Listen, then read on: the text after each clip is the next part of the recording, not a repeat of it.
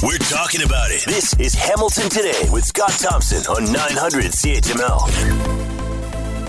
We have talked at length about the ongoing development in downtown Hamilton and, of course, a big part of that, the entertainment precinct and the refurb of the First Ontario Centre. To talk more about all of this and where we are with the entertainment precinct and the concerns of some of the citizenry, PJ Marchetti is with us, CEO of Carmen's Group, president of the Hamilton Urban Precinct Entertainment Group, and here now. PJ, thanks for the time. I hope you're doing well. Doing well. Thank you, Scott. So the same question keeps coming up, and maybe you can clarify this for everyone. We keep hearing things about timeline and such. Is there any more information you can give us on a timeline of when this is all starting, when we can expect it to be completed? So at present, the arena is slated to close in December of this year, and we have a desired target construction start for January of 2024, so obviously this coming January.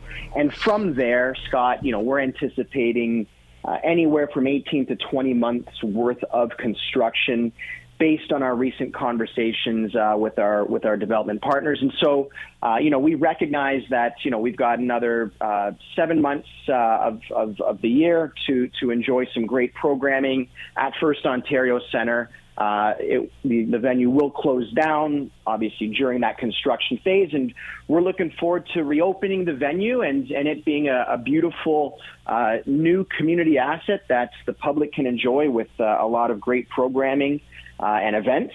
And so it'll be a bit of short-term pain for long-term gain, but we're excited about getting the project going. We know that it's going to be a significant project for the community. We're forecasting $155 million in taxpayer savings over 30 years, with the arena specifically, a minimum investment of $50 million. And so we believe that this is an exciting thing for the city of Hamilton. I know when you start these projects, it's kind of tough to put an end date on them because you don't know what you're going to find between point A and point B. But what about a closing date or an opening date? We'll say reopening. So the goal is for the venue to reopen in 2025, and it'll be the second half of 2025, depending on specific details. But the goal is to have a 20-month construction window. And that could usually if all things work out well, get achieved earlier. Obviously, we're working with the Oakview Group, a well-known arena developer, and they just completed a project in Baltimore that took them 12 months. It's a slightly smaller renovation in terms of number of seats, but it was a $200 million renovation that they delivered in Baltimore, and they were able to deliver that in 12 months. So based on the fact that work could get done in a more aggressive time frame, we're confident that a 20-month window is realistic, which would bring us to the second half of 2025. What about between now and then? Because obviously many were concerned that this is delayed for the next series of months for obvious reasons that we've talked about in the past. What can be done during that time, in the meantime, to make sure that once, the doors are officially closed, that boom, we hit the ground running here? Well, so that's a great point, great question, and one that we're obviously discussing intensely right now. But in terms of downtown programming, downtown activation, a few things will be happening. First, the First Ontario Concert Hall and Hamilton Convention Centre will both still be open. The priority was getting the arena renovated first. But those two venues will remain open, and there will be conventions still coming in, different concerts and musical events and comedy events at the concert hall happening as well. And we're going to be discussing with Live Nation and the Tiger Cats the idea of enhanced programming at Tim Hortons Field during that time when First Ontario Centre will be under renovation. In the next couple of weeks, we're going to be having a community roundtable with the Chamber of Commerce and a few other downtown stakeholders to discuss how do we ensure that there's going to be robust programming and activation in downtown Hamilton during the construction phase of the venue, so that way the restaurants and the different businesses that rely on downtown activity, that there is still activity happening for the benefit of their businesses. So this is a very important conversation for us, and we plan to bring the Chamber, Tourism Hamilton, the City of Hamilton, other stakeholders to the table to brainstorm how we really keep the core active during the renovation phase. You're speaking about the area around the around First Ontario and such, and how this is going to change or adapt to the new renos. What about the Salvation Army and their situation? Update us there. So the Salvation Army obviously own that site on York Boulevard. They retain full rights to that site, and we, HUPEG, acknowledges the important services that the Army provides to the community. We understand that they need to maintain operational stability for the benefit of all the patrons that utilize the facility. But we know that that there are many other downtown investors and developers who have approached the Army independently of HUPEG. Obviously, other parties have every right to contact them, and we've had positive discussions with the Salvation Army in the past. We understand that they are conducting their own internal review about their future needs. And so we're respectful of their process, and we remain committed to working collaboratively with them in the event that they would like to work with HUPEG or others. We recognize that that facility is very old. It's 60, 70 years old. The Army have said, that the programming needs for that facility may change over time, and so they're going through their own independent exercise.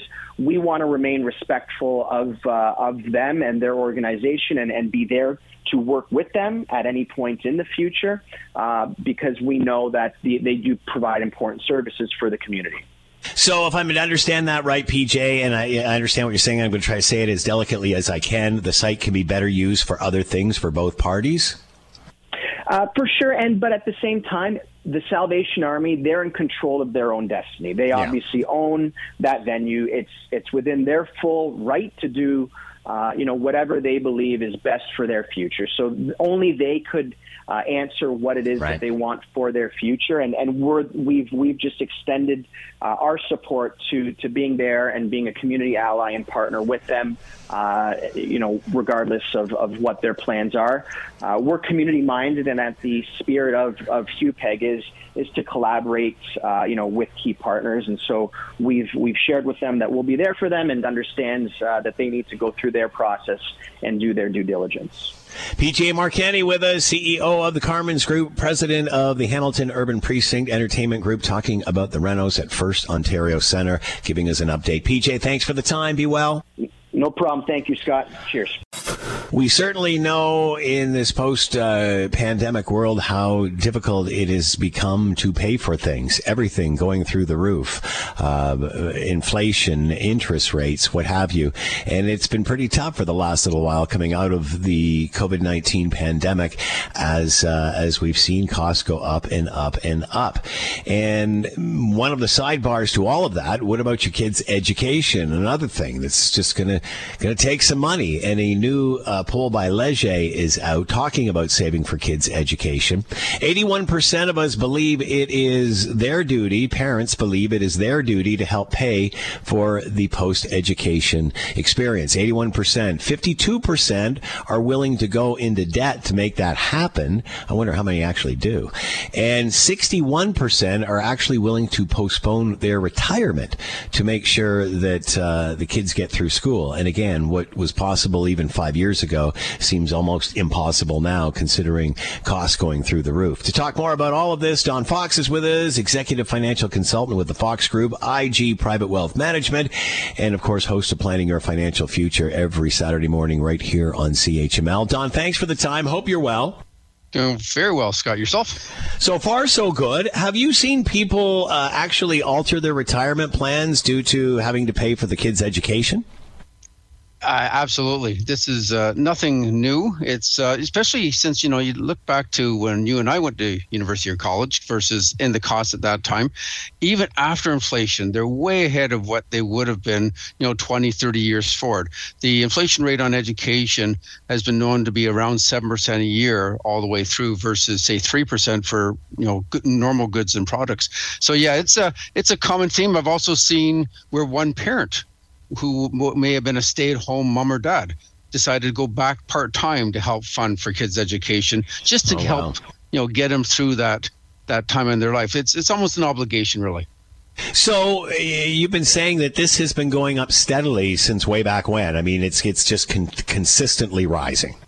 Oh, absolutely. You think of, tuition when I first started was about $1,000. Just short the very first semester at McMaster here. And that same course, we're also talking 38 years later, but that same course would be about $7,000 for the same term. So, yeah, it's gone up tremendously over the years. And again, a far greater pace than average inflation.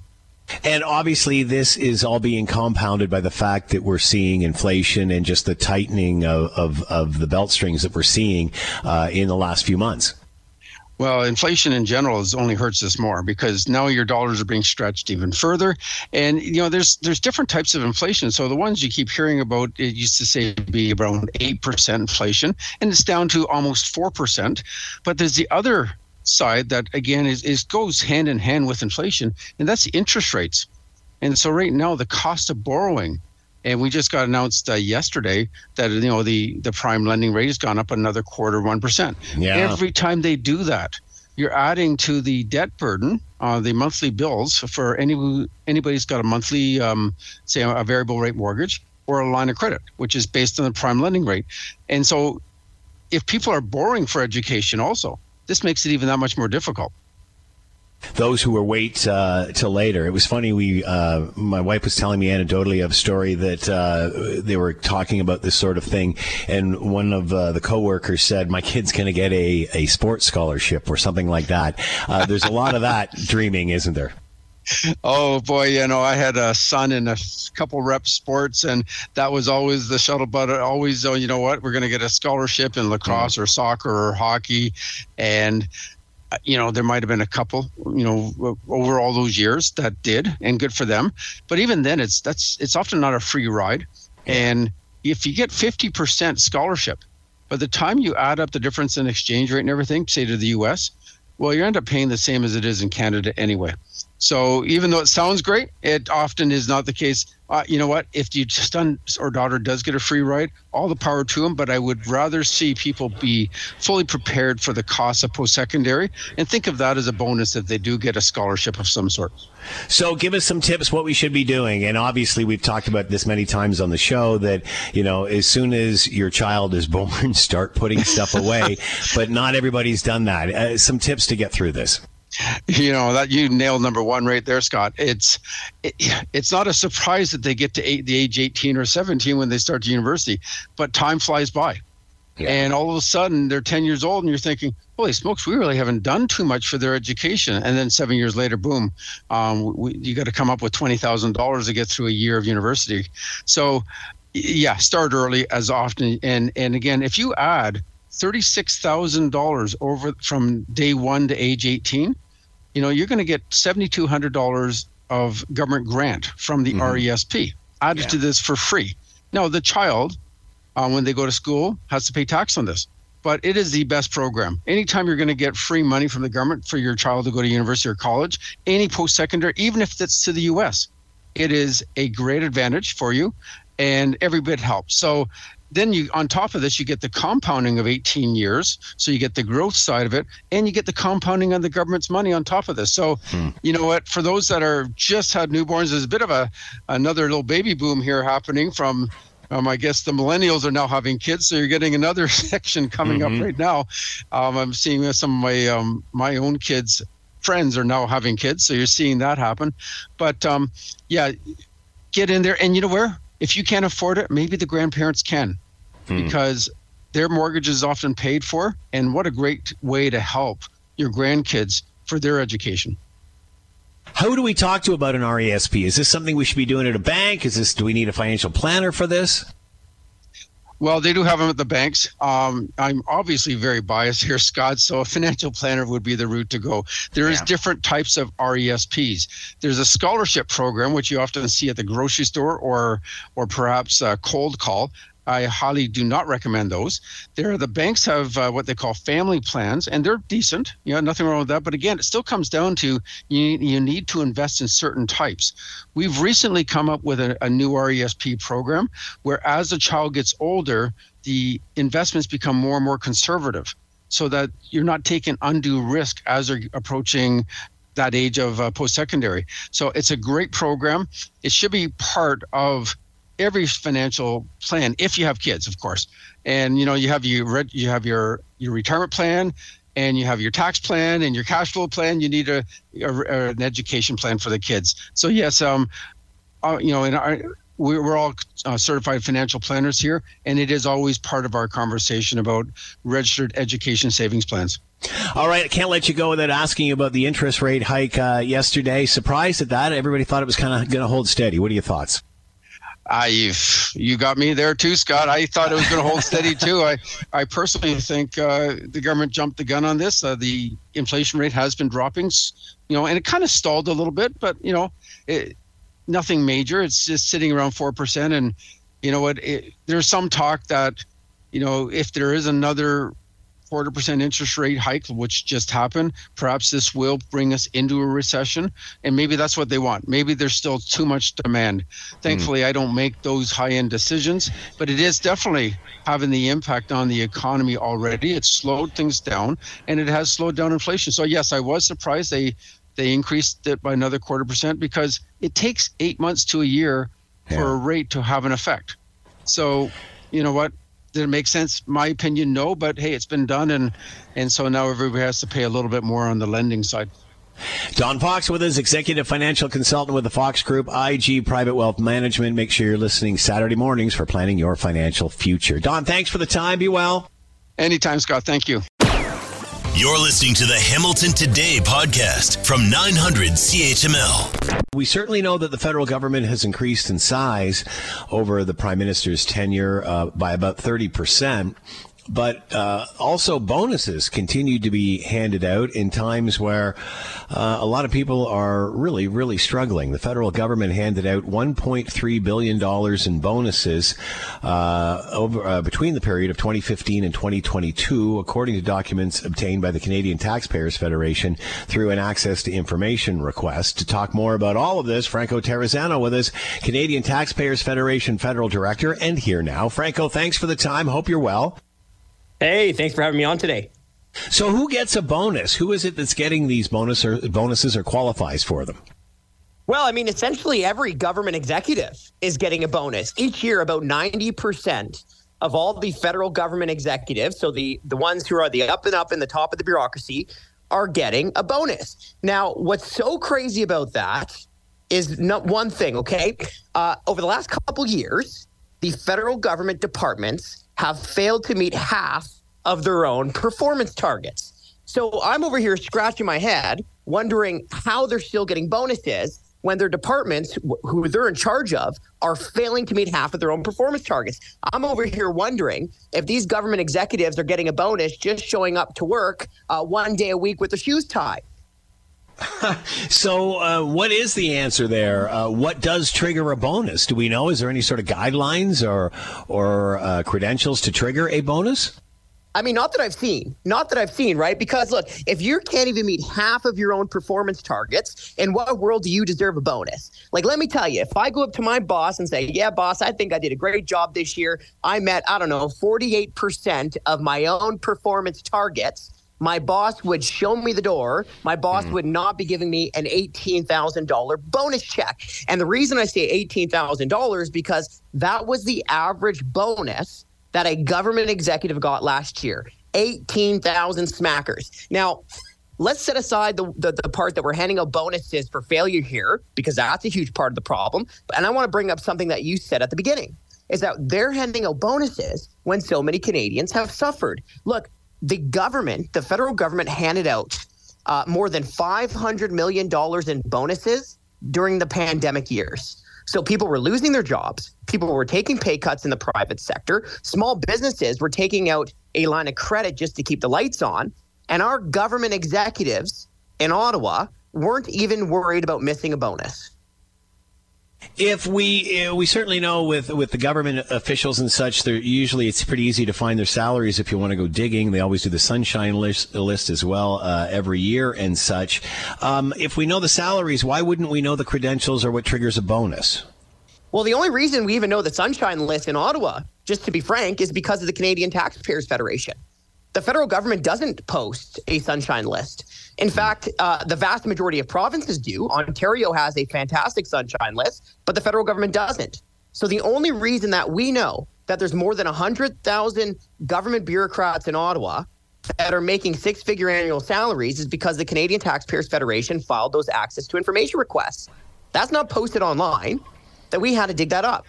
We also know that in addition to bonuses, the federal government handed out 800,000 pay raises during the pandemic years. On top of that, the federal government has also hired about 31,000 new employees over the last 2 years. So, folks, this is what's been going on.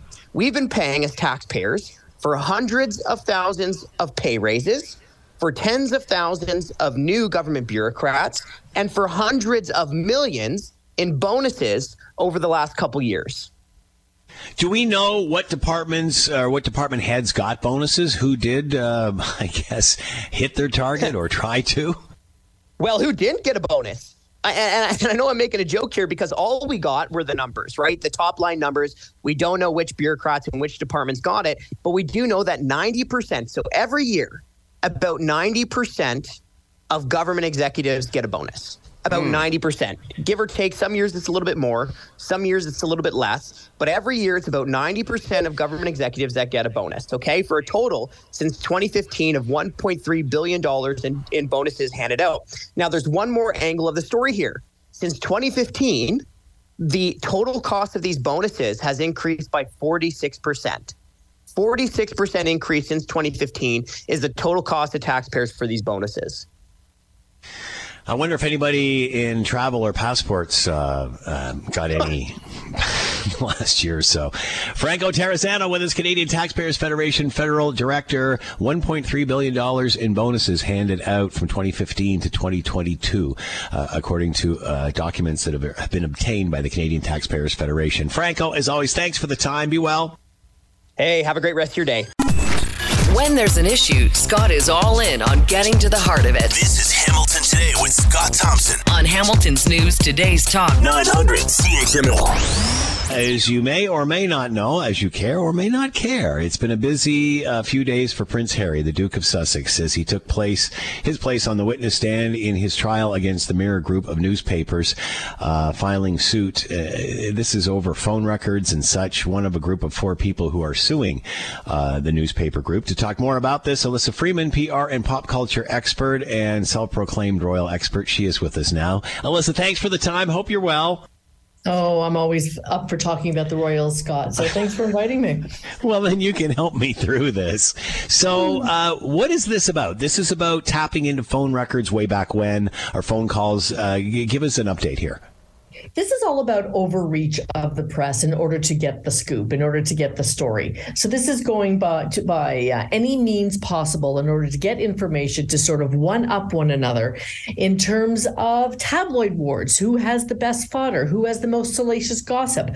How far can we push this? How can we get more than we already know?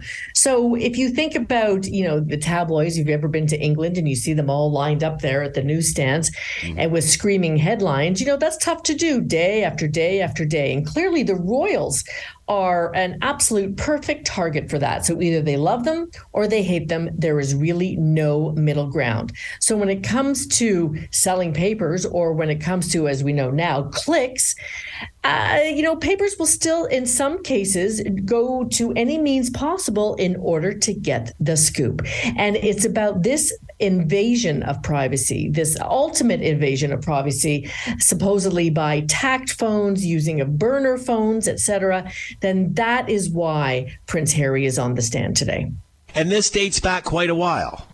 It does. It dates back to his mom, and he really did go into detail about that, which I was kind of surprised because it must dredge up like lots of horrible feelings for him. So, he does have a point. The British press has, in many cases, no sense of morality. It's gloves off and everything is off on the table. And there was a time when they really did get away with that because nobody would sue them. It would just take far too much money and resources to do it. So you sort of had to live with it other than giving, cease and desist orders.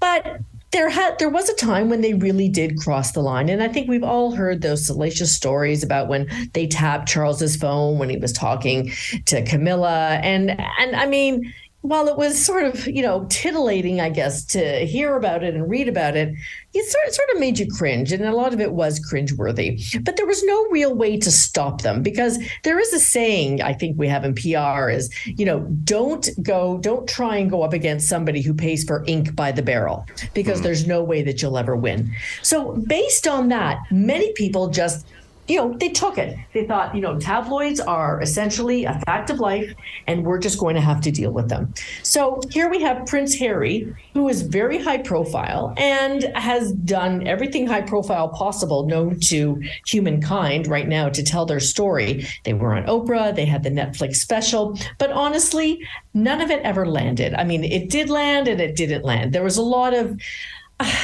missing details and there was a lot of conjecture and there's a lot of speculation. Some people bought it, some people didn't.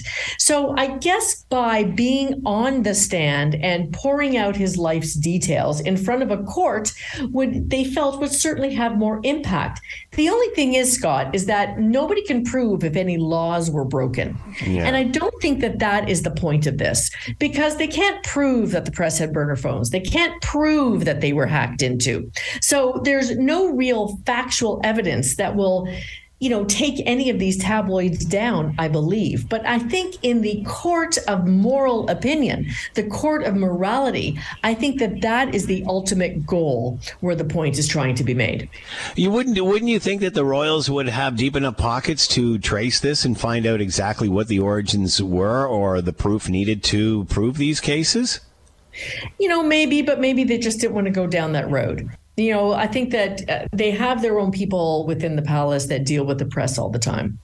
And, there have been accusations by Harry and Meghan that said, stories were planted against them. So, every time Meghan did something, it was wrong. And then every time Kate did something, it was right. So I think they had their own forces that they would use in order to try and spin the narrative. Do I think that, who knows? Maybe they did use their own resources and find out what was going on. And a lot of this is sort of behind closed doors. Who knows? But, the Queen, when she was alive, it was more about stiff upper lip, don't give them any quarter and just put your head down and do the job. Because if you were screaming after every single thing that the tabloids were screaming about, that's all you would be doing all the time, every day. So what's the outcome here? What happens next? Does this change anything? I think that the only thing that it can change is that if people stop consuming the information. If people, the consumers of information like you and I and everybody else out there, they see a story that has something about Harry or Meghan and they just don't read it. They just don't click on it. They just ignore it. So, when something isn't read or something is found to be boring or not gathering an audience, there's only one thing to do when you're the media. It's stop airing it or stop running it. So until people stop consuming royal information, stop being interested in anything to do with the royals, the papers are still going to do what they're going to do.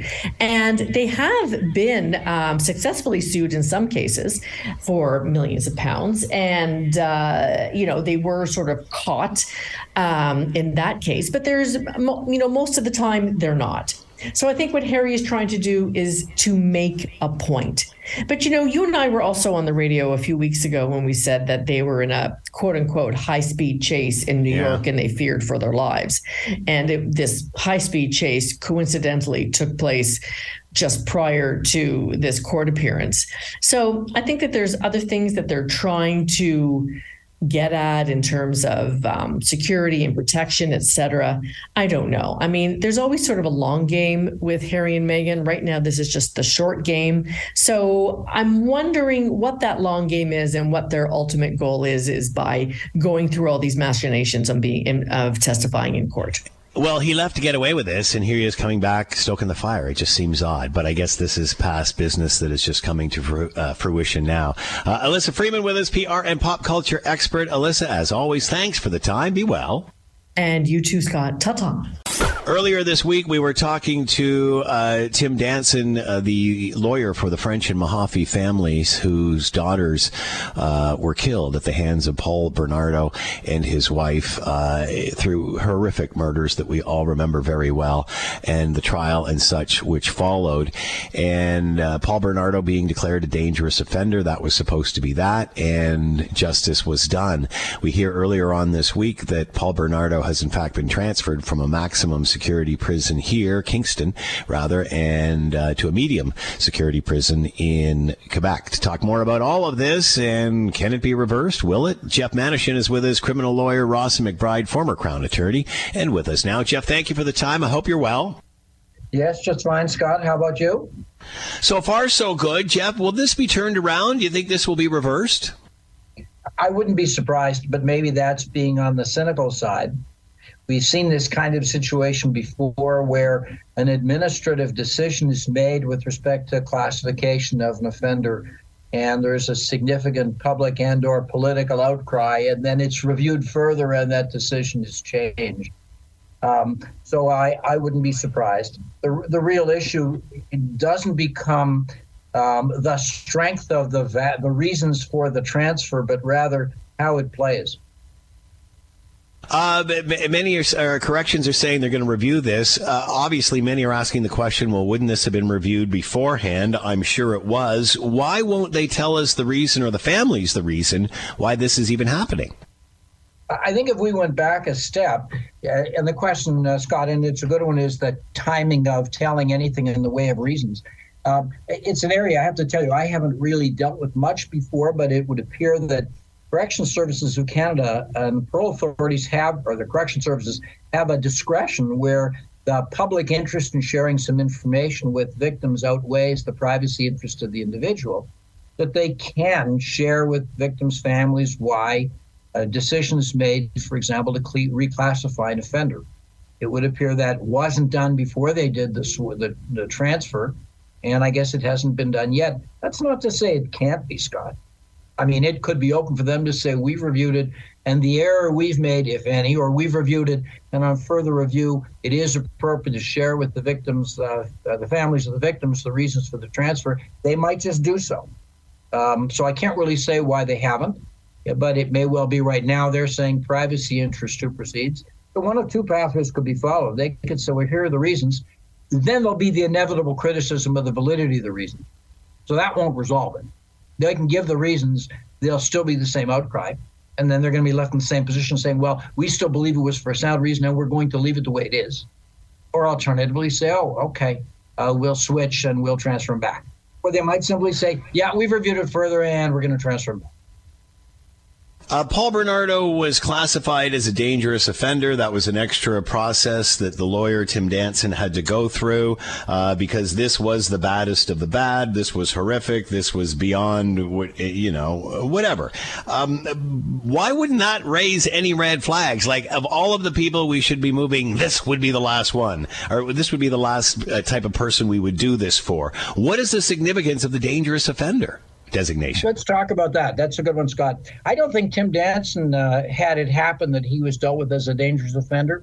You may recall historically that Bernardo had been charged with offenses for being the individual who was referred to as the Scarborough rapists. Do you remember that? Yep. And that there were multiple sexual assaults occurring in that area. They hadn't found somebody, and they ultimately built enough of a case to show it was him. The question was then, after the convictions on the French Mahaffey murders, you still want to proceed against him on the Scarborough rapes. And they did. And he was found to be a dangerous offender. And the difference for a dangerous offender status, Scott, has nothing to do with classification once in the penitentiary. That's not what it figures into. We know that someone with convicted of first-degree murder gets life, no parole for 25. Or somebody categorized as a dangerous offender, there isn't a parole eligibility. The basic incarceration, a judge may order it for an indefinite period of time. So there's no specific parole eligibility date for a dangerous offender. The matter can be, I think, can be reviewed every few years. That's what the dangerous offender status is. So think of it as an additional basis to be jailed besides the life imprisonment. So that's what the dangerous offender status is. That has nothing to do with, quote, maximum security classification or medium. That's different. Clearly. That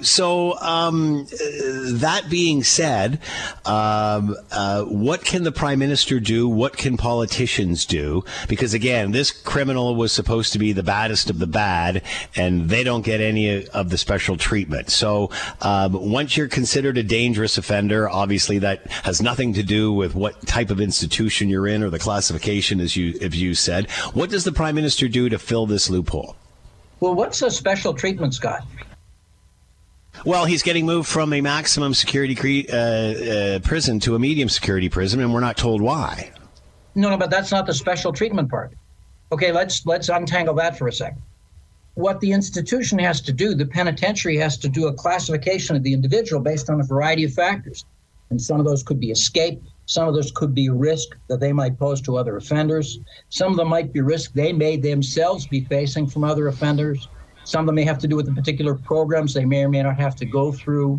Those are all factors that go into whether the individual, upon arrival at the penitentiary, is classified to go into maximum security or medium or minimum. It's not what is and isn't more punitive. So, for example, being jailed in a maximum security pen or being jailed in a medium security pen, you may have very similar conditions of incarceration. There are just other factors that go into what kind of risk the person may pose. So for him, 30 years ago plus, they categorized him as maximum security. It's more than 30 years now, isn't it?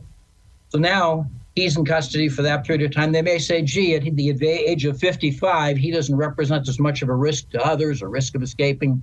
But we don't need to use the maximum security classification. He can be medium security. That's not special treatment. That's just categorizing him differently. And they've simply categorized him for medium security, and he's in a penitentiary in Quebec. I guess many would say, I don't know whether the conditions at the penitentiary in Quebec are any more harsh, less harsh, or the same as the maximum security. But everybody jumps to the conclusion, medium must be special treatment. That's wait. Okay. Scott, we have to identify that. I understand what you're saying here, but one of the most notorious criminals in Canada, he's been designated a dangerous offender, and we're not hearing the reasons why he has been moved from a maximum to a medium security prison. So if you don't do it for one of the most notorious criminals in Canada, murderers, if you don't do it for a dangerous offender, who do you do it for?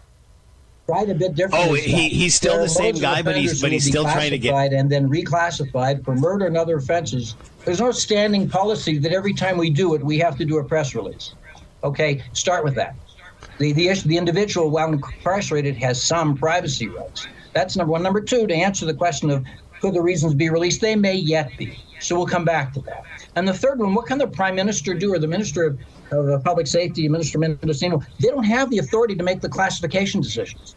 Those are for the penitentiary, the Correctional Services Canada. They can express some concern. They can express some influence.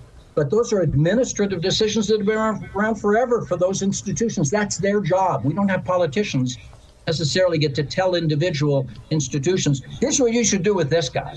That's not the role of the Prime Minister or the cabinet minister. I understand. That's left to the Correctional Services Canada. Has this been handled correctly in your mind?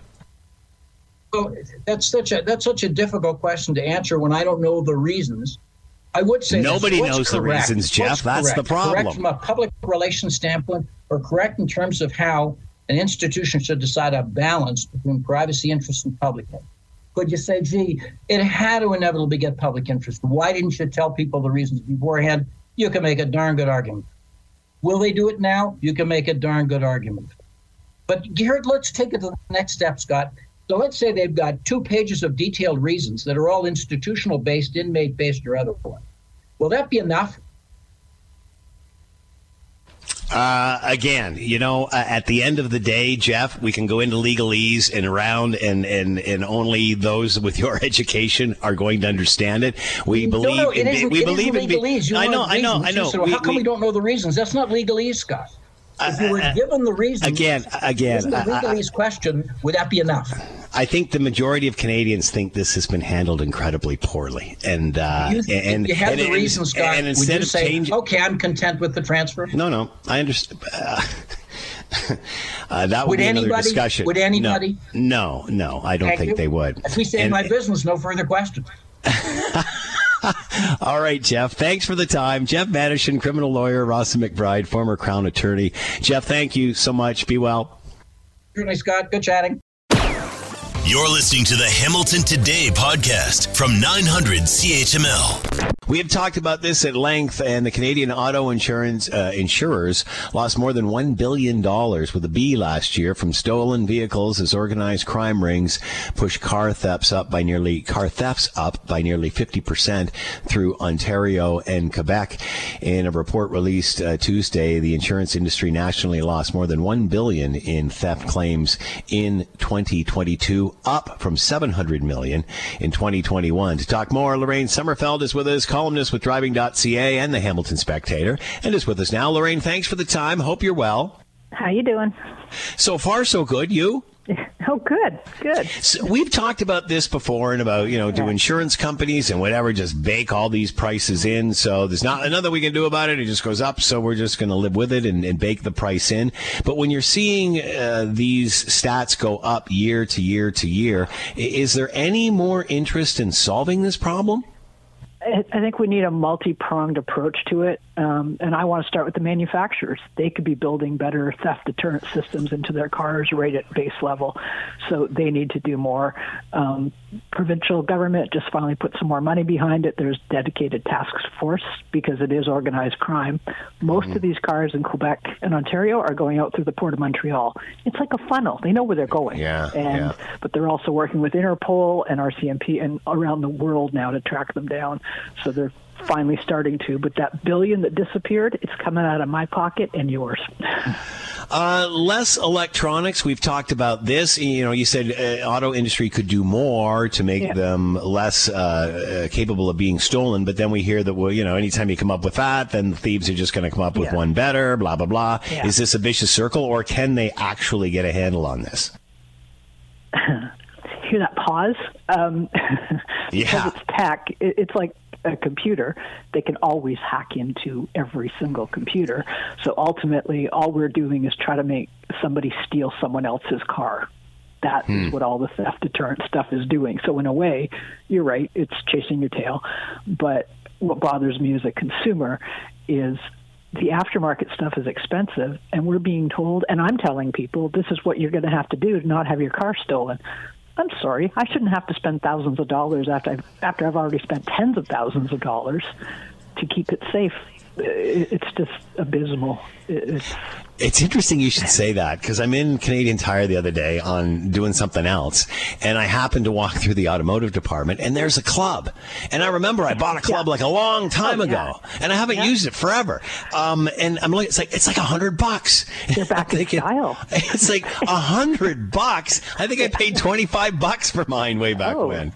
Hey, my father didn't have his Topaz stolen because he had a club. See, there's proof positive. Now, the Topaz probably also had a key. Exactly. And I mean, am I just being an old fart here, or is if we go back to a standard key, does this become more difficult, or is it just the old days? They go underneath the dashboard, they pull a few wires, and off they go. Well, I mean, they'll do that, but you're absolutely right. I despise key fobs and electronic opening. This is where they got their big opening, and this is why they're stealing such expensive cars so easily with relay stuff. They can interrupt the signal. The thing is, as soon as you put your key in a Faraday pouch or telling people to put it in foil, all this stuff, they go on to another one. So, yes, they want the fobs, but what they're doing is going directly into, there's an ODB port in your car, which is where your mechanic can read a code to see what's they go right into that, and they're rejigging their own fobs, so they don't even need the fobs anymore. They're coating their own in your driveway before they go away. Yeah. So even if, it would be, I'd like to go back to keys. I think it would solve a lot of problems that we're having, but that's not going back in the bottle. There's no way. But I think I was talking to the head guy or AKT investigations, which is the numbers you're quoting. We're at like 50%. And I said to him, I go, okay, what would you do for your car? He goes, if I had all the money in the world and wanted to protect my car, he goes, a Faraday pouch, an OBD lock, an immobilizer, it's an aftermarket, a sophisticated kill switch, and a tracker. I'm like, that's 5 different aftermarket things. He goes, that's how, he goes, if you want to protect, I know one of my insurance broker quote people, Land Rover was stolen. They replaced it. It was stolen again. They replaced it again, stolen again. And I've heard that from several places. So what can the manufacturer do? Well, I mean, they have some of the more sophisticated things have immobilizers and tracking systems in the car. Right now, the best tracking stuff is aftermarket stuff because they hide trackers all over and they go into sleep mode. So even if thieves are scanning the car looking for where you have a tracker, and like an Apple AirTag people is not going to do it, they find it and rip them out. So the aftermarket ones go into sleep mode. They can't find them to scan them. And it's a case of they can't catch all of us because they tag it all over the car.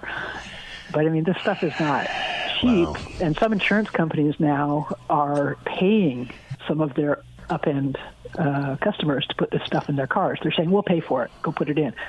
It's the only way to stop the cars from being ripped off.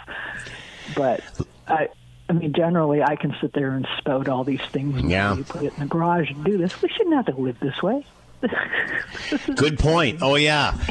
Lorraine Sommerfeld with us, columnist with Driving.ca and the Hamilton Spectator, trying to keep your car safe. Lorraine, as always, thanks for the time. I'm sure we'll chat about this again. Be well. Oh, we will. You too. Bye-bye, Scott. If Scott Thompson isn't satisfied with an answer, He'll delve into the issue until he is. You're listening to Hamilton Today with Scott Thompson On Hamilton's News Today's Talk. 900 CHML. Conservative leader Pierre Poilievre says his party is willing to work through the summer to drastically change the Liberal government's budget bill and is calling on Prime Minister Justin Trudeau to revoke the budget and table a new one. To talk about all of this, leader of the Conservative Party of Canada, MP for Carleton, Ontario, Pierre Poilievre. Pierre, thank you so much for the time. Hope you're well.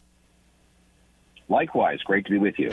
So before we get to the budget, and I know you want to talk about this, I've just got to ask you a question about the whole public inquiry and the David Johnston thing. We had Jagmeet Singh on, leader of the NDP, on earlier the week. I'm pinning him about, what it takes to leverage the government to get a public inquiry. He said he was going to take the CSIS security meeting, and then if he feels so, and he says he's inclined to think he still is, he will then call a public inquiry. Why not take this meeting, this top security meeting that they're always complaining you're not taking, and then just say, okay, great, still nothing's changed for me, I want a public inquiry? Because what they want to do is swear me to secrecy. They'll put a bunch of paper in front of me in that meeting, stamp it secret, and then they'll say, you can't talk about any of this anymore, and I won't be able to do my job as leader of the opposition. But can't you say you still want a public inquiry? But unfortunately, I can't say why, for security reasons, because they made me sign this thing. Yes, but I wouldn't be able to talk about the substance of many of the issues that I'm now able to talk about, because I would have been brought in and sworn to secrecy on the matters. So I need to be able to communicate to hold the government accountable. I can't do it with a muzzle on my face. And that means I don't want to accept an oath of secrecy. All right, let's move on to delaying the budget. You say you want to work through the summer to drastically change the budget. I can imagine what the response is from the Prime Minister. What's your objective here?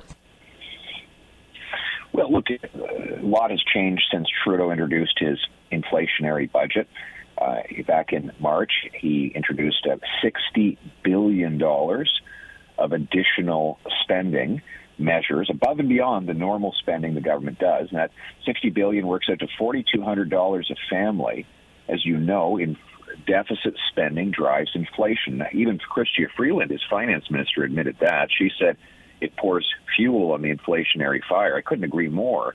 what I want is them to stop pouring that fuel on the fire. Since the budget came out, three things have happened. One, inflation started to rise again after the Prime Minister promised it would only fall. Two, that had drove up interest rates on already cash-strapped and heavily indebted Canadian households. And three, the IMF said Canada is the country most likely to have a mortgage default crisis. Why? Because we have over $2 trillion of household debt. We're the most indebted households of any G7 country. And when all of those mortgages, those mega million-dollar mortgages that Canadians took out over the last several years come up for renewal at higher rates, people will be paying $1,400 or $1,500 a month more in monthly payments. Many will go bankrupt or have to sell their houses suddenly in order to avoid the payments, and very few people will be able to buy. The only way to avoid that is to get inflation and interest rates down before it happens, and the way to do that is to balance the budget so that we can reduce inflation and interest rates. You've talked in the past about reducing, and many have, reducing the carbon tax, giving Canadians a break during this time. However, obviously now we're seeing unprecedented wildfires throughout the country, which obviously is going to have more chatter towards climate change and the environment. Do you think that will work against trying to get a reduction in carbon tax? Canadians thinking, well, we got to pay the carbon tax in order to stop this. Oh, really? Does anybody believe that paying higher taxes is going to stop forest fires? Really? Come on. We got to have some common sense here. The reality is that what we need to do to stop forest fires is to have more water bombers, tougher penalties for arsonists, more coordinated response to fires when they're lit, and we need to go to technology and not taxes to fight climate change. That's exactly what I will do. I'll approve more hydroelectricity, more nuclear electricity, more carbon capture and storage, tidal power, and other carbon-free electricity. Make it more affordable to use carbon-free energy rather than making it more expensive for Canadians. Trudeau wants to raise the carbon tax from 14 cents a litre to 61 cents a litre. That's not just going to drive up gas, but also heat and groceries, because when you tax the farmer's fuel and the trucker's fuel, they have to charge more for the groceries they bring us, and that'll mean more expensive food, more people going hungry. I'll axe the tax to bring home lower prices. On the wildfires, do you think the concern over this will focus our attention more on ridding the world of coal? Canada being seen as a solution here with its Canadian liquid natural gas and such. Does this focus our attention on what we need to do to solve the problem as opposed to just the politics of the day and the extremes? Yeah, because the single biggest reduction in greenhouse gases ever achieved was when the Americans moved from coal to natural gas-powered electricity. Gas produces half the greenhouse gases for each unit of energy it generates, and we have 1,200 trillion cubic feet of natural gas that we could be selling to Europe to break the European dependence on Putin, and to Asia to break Asian use of coal-fired electricity. We have Trudeau has had on his desk 15 different natural gas export plants. When he took office 8 years ago, 0 have been completed. One was approved, and it's not yet done. That project is the single biggest infrastructure project in our history, and even the Trudeau government admits that it will massively reduce global greenhouse gas emissions because it will displace coal-powered energy in Asia. What we need to do is approve more of those projects. That's what I will do by removing the regulatory obstacles, delays, and gatekeepers to speed up approval and green-light these green projects. Pierre Poilievre with us, leader of the Conservative Party of Canada, MP for Carleton, Ontario. Pierre Poilievre, thank you for the time. Be well. Thank you very much. It's common sense. Let's bring it home. You're listening to the Hamilton Today podcast from 900 CHML. The federal government wants MPs to make their option to virtually participate in House business, including committees, a permanent fixture. You might remember this was a big deal a while ago, and there was a big push to get federal employees back to work, and a few months ago, I guess now. And of course, then the blowback started, and we certainly know what the result of that is. There was also contract talks and negotiations going on, so this was sort of woven into part of what the agreement is. And now we're seeing on Thursday, Government House Leader Mark Holland announce plans, and he said he expects MPs to vote on this issue before they leave the Commons for a summer break coming up June 23rd. June 23rd, the House of Commons scheduled to rise for the summer. Let's bring in Peter Gray, Professor of Political Science, McMaster University. He is with us now. Peter, thanks for the time. Hope you're well. And thanks. Hope you're well, too. So, Peter, why is this happening now, do you think? Because it wasn't that long ago there was a big shove to get them back. Then there was the negotiations that were going on. Why do you think this is happening now?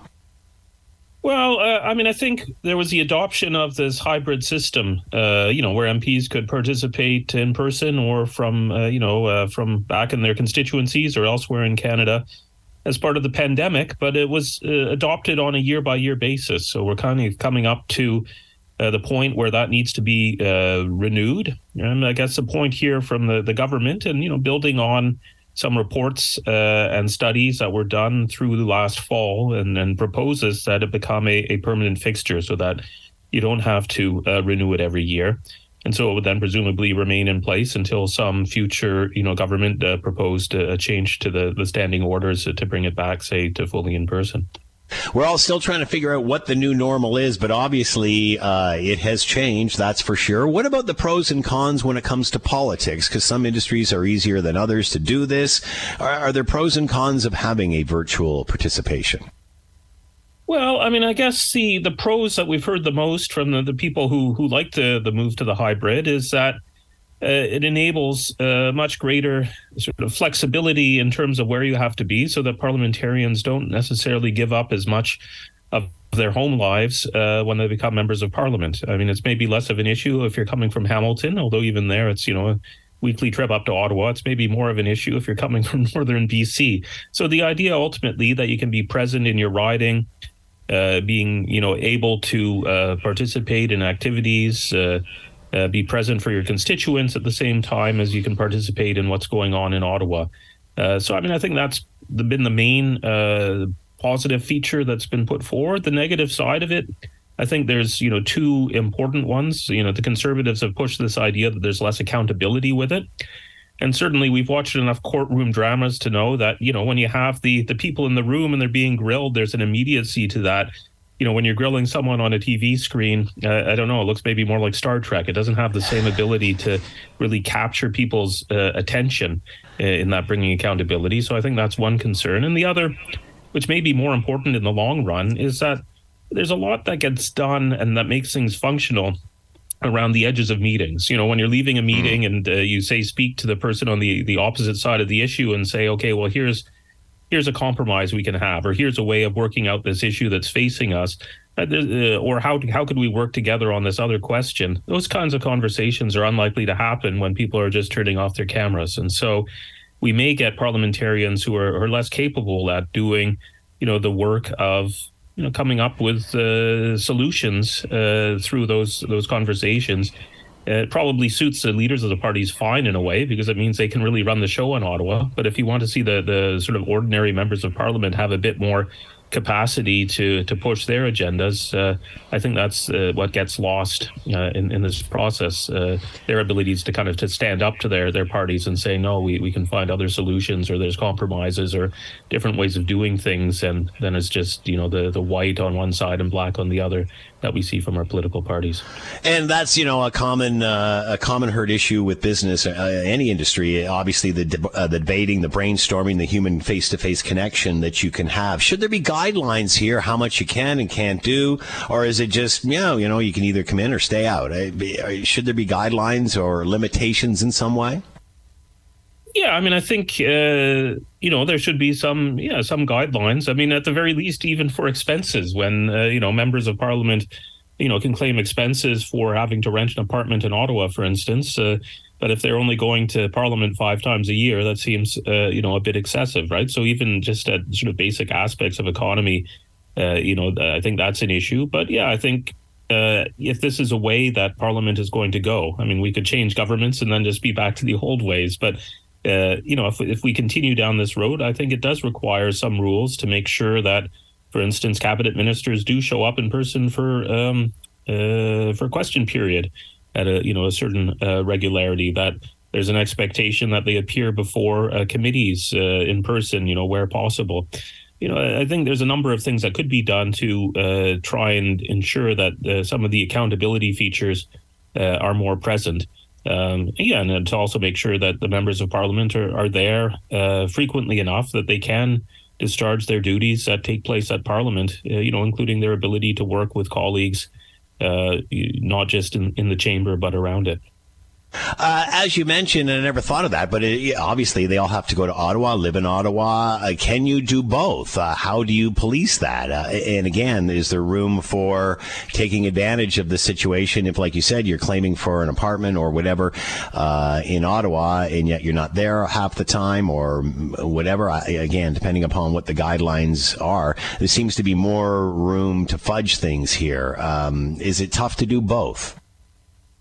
Well, I mean, I suspect, out of 300 members of Parliament, there will be, a few who are a bit venal and cause issues. And I suspect out of that, we'll get some rules developed in terms of what's expected or what's possible around that. So there may be ways in which, members will be, required to be present at a certain amount if they're going to claim certain kinds of expenses. So my sense is that those guidelines aren't there in what's being proposed so far, but it takes a scandal, I guess, to ultimately chasten a government and make them come up with better internal processes for controlling those kinds of expenses. Do you think this has anything to do with government employees or any of the deals or contracts that they got? We remember what happened a few months ago when they were ordered back.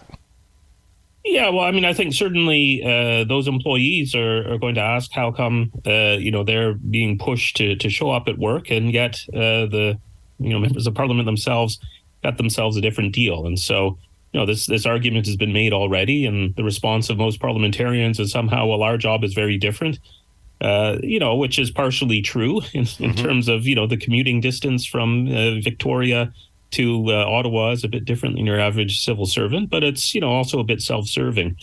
And so, it'll be interesting to see, whether this is seen as a useful thing, right, where we get members of Parliament who are more present in our constituencies. A lot of people say they want that. They want their members to be not off in Ottawa, but to understand what's going on the ground. But, on the other side of it, they may be seen as being special in being able to choose these hybrid work arrangements when in a number of other fields people are losing their ability to have that kind of control over their work. Peter Gramp with us, professor of political science, McMaster University, talking about virtual and hybrid governments. Peter, thanks for the time and insight. Much appreciated. Be well. And you too. Coming up after the 6 o'clock news, the Scott Radley Show. You can read him in your Hamilton Spectator. He is here now. Scott, thanks for the time. I hope you're doing well. I am doing well. We should start a thing on this segment where you have to guess, or one of us has to guess, the artist and the song that Ben plays coming in. Do you know who that was? That was Spin Doctors. Way to go! Little Miss Can't Be Wrong.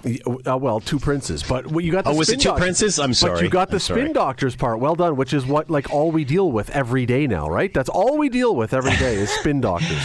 That was the second single off that album. Great debut album. I saw them actually roping up for the Rolling Stones. Wow, look at you. I thought we were going to trip you up, but there is no tripping up, Scott Thompson, afternoon DJ. Usually on music, I'm pretty good. Anything else, forget it, man. I'm done. What are your thoughts on the wildfires and everything that's going on? It's funny how all of a sudden we're seeing the extremists come out of the woodwork now, and, this is more reason to, of course, stop driving and fuel and such. And I don't want to get caught up in that debate because I believe the solution is in the center by getting the world off of coal, but that's me. What are your thoughts of what we're seeing and the concern of everybody and what is going on? to your point, can I just ask one very broad question? Is there anything that anybody does at any time, anywhere, that somebody will not politicize? I don't think so. No. Truly, I don't think there is anything now that someone on one side of the political aisle or other will not turn into some kind of argument to politicize the issue and make it bad, and you're a something, ism, whatever, phobic, you know whatever. Why? Because we live in a land of extremes. There is no common ground. There is no agreeing to disagree.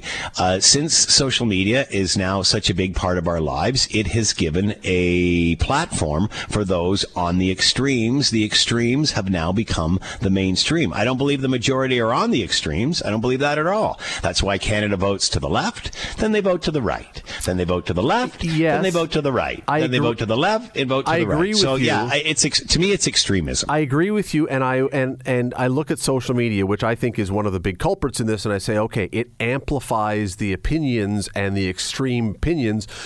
But we're not just talking about the Looney Tunes who are on either side of the extremes on social media. We have our politicians fighting about this, and we have everybody trying to score political points. Yeah. And, and what has become really difficult now is even trying to wade through, or even if you want to find a fact, for example, Scott, let me give you one. We're talking about fires and these kind of things.